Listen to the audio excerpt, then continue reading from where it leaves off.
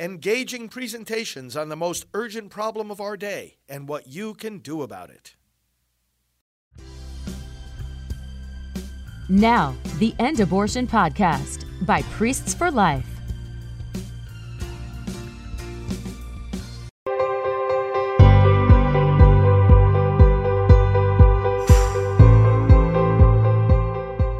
Friends, welcome to our time of prayer and scripture together. Pro-life leader Frank Pavone here. Priests for Life is with you, on your side, praying for you all the time. Feel free to put your prayer intentions in the comments, but we are going to delve into the Word of God on a very special feast day, the Feast of the Immaculate Conception. And many people are in the Christian world, the wider Christian world, confused, but in the Catholic world too, about what this feast means. But we're going to understand it the way we understand every doctrine and every line of Scripture in the light of Jesus Christ. Jesus Christ is the key to understanding what we believe about Mary. We'll do that by means of the reading that we're going to share from Ephesians.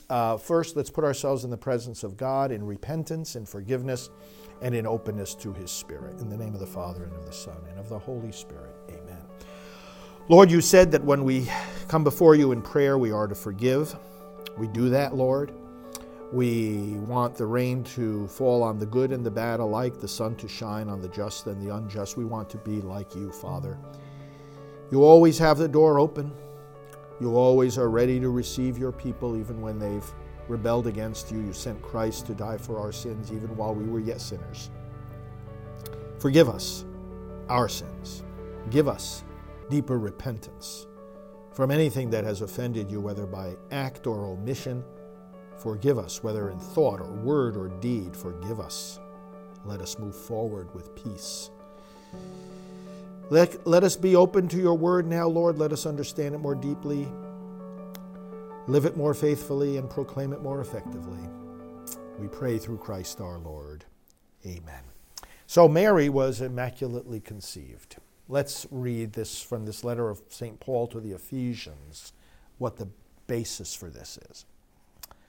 Brothers and sisters, blessed be the God and Father of our Lord Jesus Christ, who has blessed us in Christ with every spiritual blessing in the heavens, as He chose us in Him before the foundation of the world to be holy and without blemish before Him.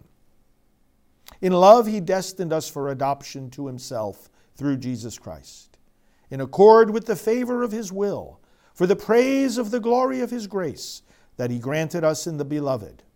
In Him we were chosen also, destined in accord with the purpose of the one who accomplishes all things according to the intention of His will, so that we might exist for the praise of His glory, we who first hoped in Christ. The word of the Lord. Thanks be to God.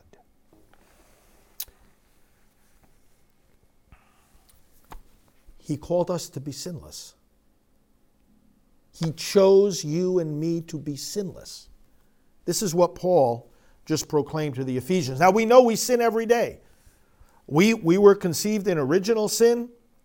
Like the psalmist says in Psalm 51, in sin my mother conceived me, passed along from Adam. In Adam we all sinned, Paul says to the Romans. We know that sin marked our lives from their inception. And it's been passed along through every generation. We know we sin every day. We literally abort God's will every day. So this is not about us. This is not a statement about our any kind of current freedom from guilt. It's a statement of God's plan for us, as Paul says, from the foundation of the world. You know, the book of Revelation says nothing impure will enter the heavenly kingdom. But isn't that where we want to spend eternity?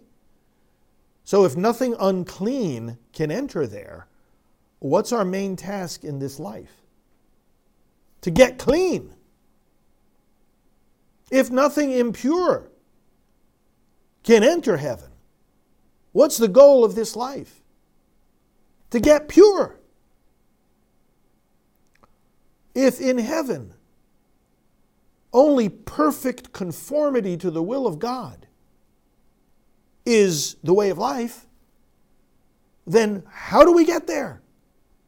Be made perfect as your heavenly Father is perfect. This life is a spiritual journey as well as a physical one, a relational one. It's a journey where every day either we're growing more pure, more perfect, more holy, more clean, or less.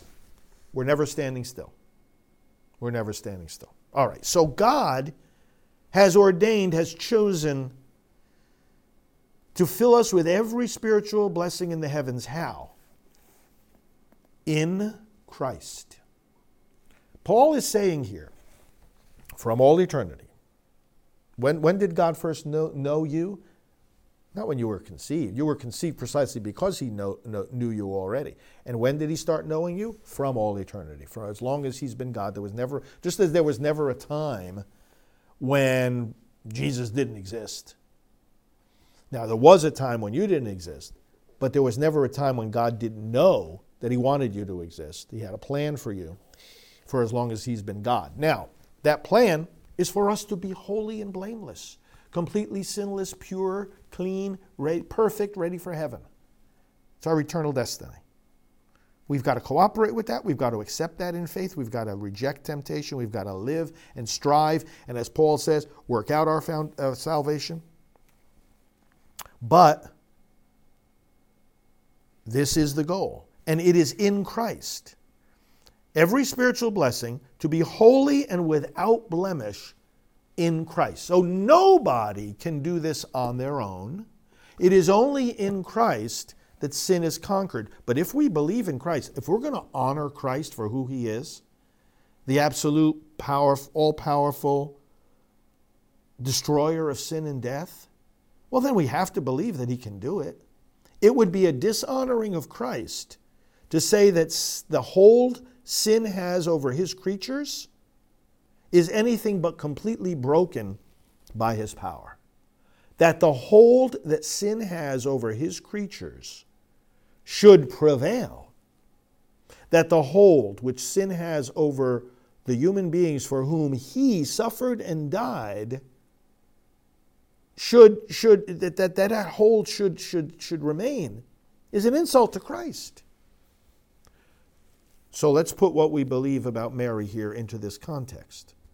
Some people think that by saying Mary was without sin from her conception, and that's what the Immaculate Conception means. It's the conception of Mary in her mother, St. Anne. For people to think that this unduly exalts Mary over and above Christ, no, it's exactly the opposite. It is an exaltation of the power of Christ to do what St. Paul biblically says here is God's plan. He chose us and blessed us in Christ to be holy and without blemish. The only difference in regard to Mary is the timing. And the timing is because everyone has to admit, I mean, it's undeniable, she has a unique relationship with Christ. She was his mother. That's biblical too. We know that. God chose this virgin from Nazareth, sent an angel, and said, you will be the mother of Jesus who will save his people from their sins. Who will save his people from their sins. How can Jesus not be able to save us from sin if that's what his very name means and what his very mission consists of? Of course he can save us from sin. He can make us perfect. When does he do that? He is God. He does it when he wants to. That's the point. We don't dictate the timetable to him. He dictates it to us. And for all of us, it's an arduous journey. Work out your salvation with fear and trembling. It's an arduous journey through this life. But brothers and sisters, if he wants to take his own mother, who admittedly, if she had a completely unique role in all of this, well, then God can deal with her in a completely unique way. Not that takes anything away from Christ as the one and only mediator between God and humanity, the one and only Savior from sin, the one and only Lamb who was slain, who can purify us in his blood. It's only in his blood that those long white robes are made white, and fulfilling the prophecy of Isaiah, though your sins be like scarlet, they may become white as snow. It's all about Christ Jesus. But it's the timing that he did this to Mary, what he's going to do to us all. I mean, are the words of Paul here in Ephesians true or not, or will they disappoint? Chose us to be holy and blameless and without blemish. If we can be without blemish, and if we're honest in our spiritual journey, we know our blemishes. But if we can be holy and without blemish, that is honor to Christ. And if he wants to do that in anticipation for Mary, if he wants to give her that same blessing he's going to give us in the end, if he wants to give it to her from the beginning, it's still just as much through him. Who are we to say he can't do that? Who are we to say he didn't do that? Let's ask the Lord, who purifies us of sin, to continue to keep us on that path and to let the favor he granted to Mary spur us on. If she wants anything, she wants us focused on Christ. And brothers and sisters, that means we're focused also on life. The biggest and most violent and most destructive sin is that of abortion. Snuffing out violently the most defenseless lives, taking more human life than anything else. When we talk about sin and the lie which is behind sin, no more destructive lie than to say that somehow that's justified, that somehow that's okay. It isn't. And being holy and blameless in his sight means being blameless of the lie, of the deception of pro-choice. Blameless, completely purified. Do we need to be, does our culture need to be, of this lie that taking human life is okay? Let's turn to the Lord in prayer. Father, we honor Mary today simply because we worship Christ. We exalt and rejoice. We exalt her in this fulfillment of a promise made to us all. Different timing, different roles, and all because of the power of the blood, the power of the cross. Thank you, Lord, for revealing the power of the cross in what you do to your mother. Thank you, Lord, for encouraging us. Thank you, Lord, for encouraging us along the journey as we encourage one another to become perfect as our Heavenly Father is perfect. Perfect, that is, in love and in obedience to your will. As we go forward as a church, may we be sustained with this hope, and may we look forward to that life into which nothing imperfect can come, where death and sin will reign no more, and where there will be no more tears. Lord, as we live this journey, we have so many needs, and some of those needs have been expressed to you today. Whether they are expressed or remain in our hearts, we ask you, Lord, answer them. Answer our needs. Give us the fulfillment of our desires. And now we pray in the words Jesus gave us, Our Father, who art in heaven, hallowed be thy name. Thy kingdom come, thy will be done on earth as it is in heaven.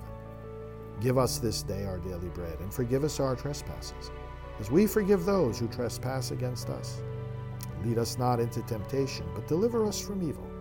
For thine is the kingdom, and the power, and the glory, forever and ever. Amen. And on this special day we pray in honor of our Heavenly Mother. Hail Mary, full of grace, the Lord is with thee. Blessed art thou among women, and blessed is the fruit of thy womb, Jesus. Holy Mary, Mother of God, pray for us sinners, now and at the hour of our death. Amen. Glory be to the Father, and to the Son, and to the Holy Spirit, as it was in the beginning, is now, and will be forever.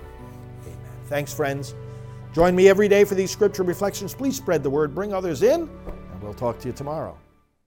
Hello, this is Father David Begany, one of the many members of Priests for Life. This organization is one of the largest and most visible pro-life ministries in the world. The Priests for Life team relies on your financial support to be able to do its work, produce its programs, and travel the world to advocate for the unborn. May I ask you to support Priests for Life generously? Go today to prolifegift.org and give us as generous a gift as you can. Thank you for your kindness, and be assured of our prayers for you every day.